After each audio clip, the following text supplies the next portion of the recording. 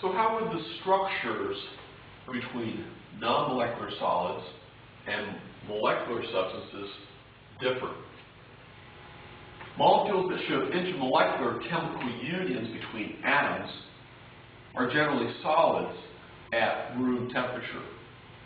Molecular substances that are made up of discrete units are held together physically by physical attractions, not chemical unions. For example, water goes through three familiar physical states, solid, liquid, and gas, very easily by changing the temperature of the substance. The physical state changes very easily. Thus, water boils at 100 degrees. Unlike diamond boils at 3,500 degrees. Sodium chloride, on the other hand, melts at 800 degrees Celsius and boils at about 1,500 degrees Celsius. As one might guess, non-molecular solids are very strong physically. Here we have a network of covalent bonds. For diamond, every carbon is tetrahedral. Every carbon has 4 bonds. It's very hard to break these covalent bonds, to separate carbon atoms from each other. Diamond is one of the hardest substances known to man. These substances with intramolecular chemical unions produce solids at room temperature. Thus, diamond is a solid at room temperature, sodium chloride is a solid at room temperature, sand is a solid at room temperature. Water, on the other hand, is a liquid at room temperature. Water is held together physically by the hydrogen bond.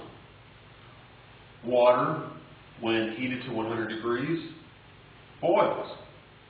At that point, this physical attraction is broken down. Not the chemical unions. When water boils, we break down this physical attraction, not this chemical union between hydrogen and oxygen. So when water boils, we separate water molecules from each other. We do not break chemical unions when water boils. We break down physical attractions when water boils. Likewise, HCl is a gas at room temperature.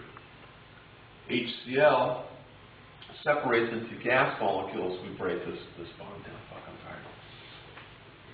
So again, molecules that show intermolecular chemical unions between atoms are generally solids at room temperature. Molecular substances that are made up of discrete units are held together physically by physical attractions, not chemical unions.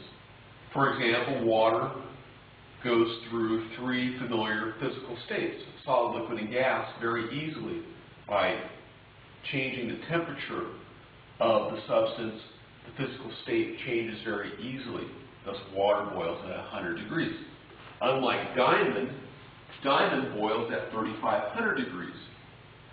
Sodium chloride, on the other hand, melts at 800 degrees Celsius and boils at about 1,500 degrees Celsius.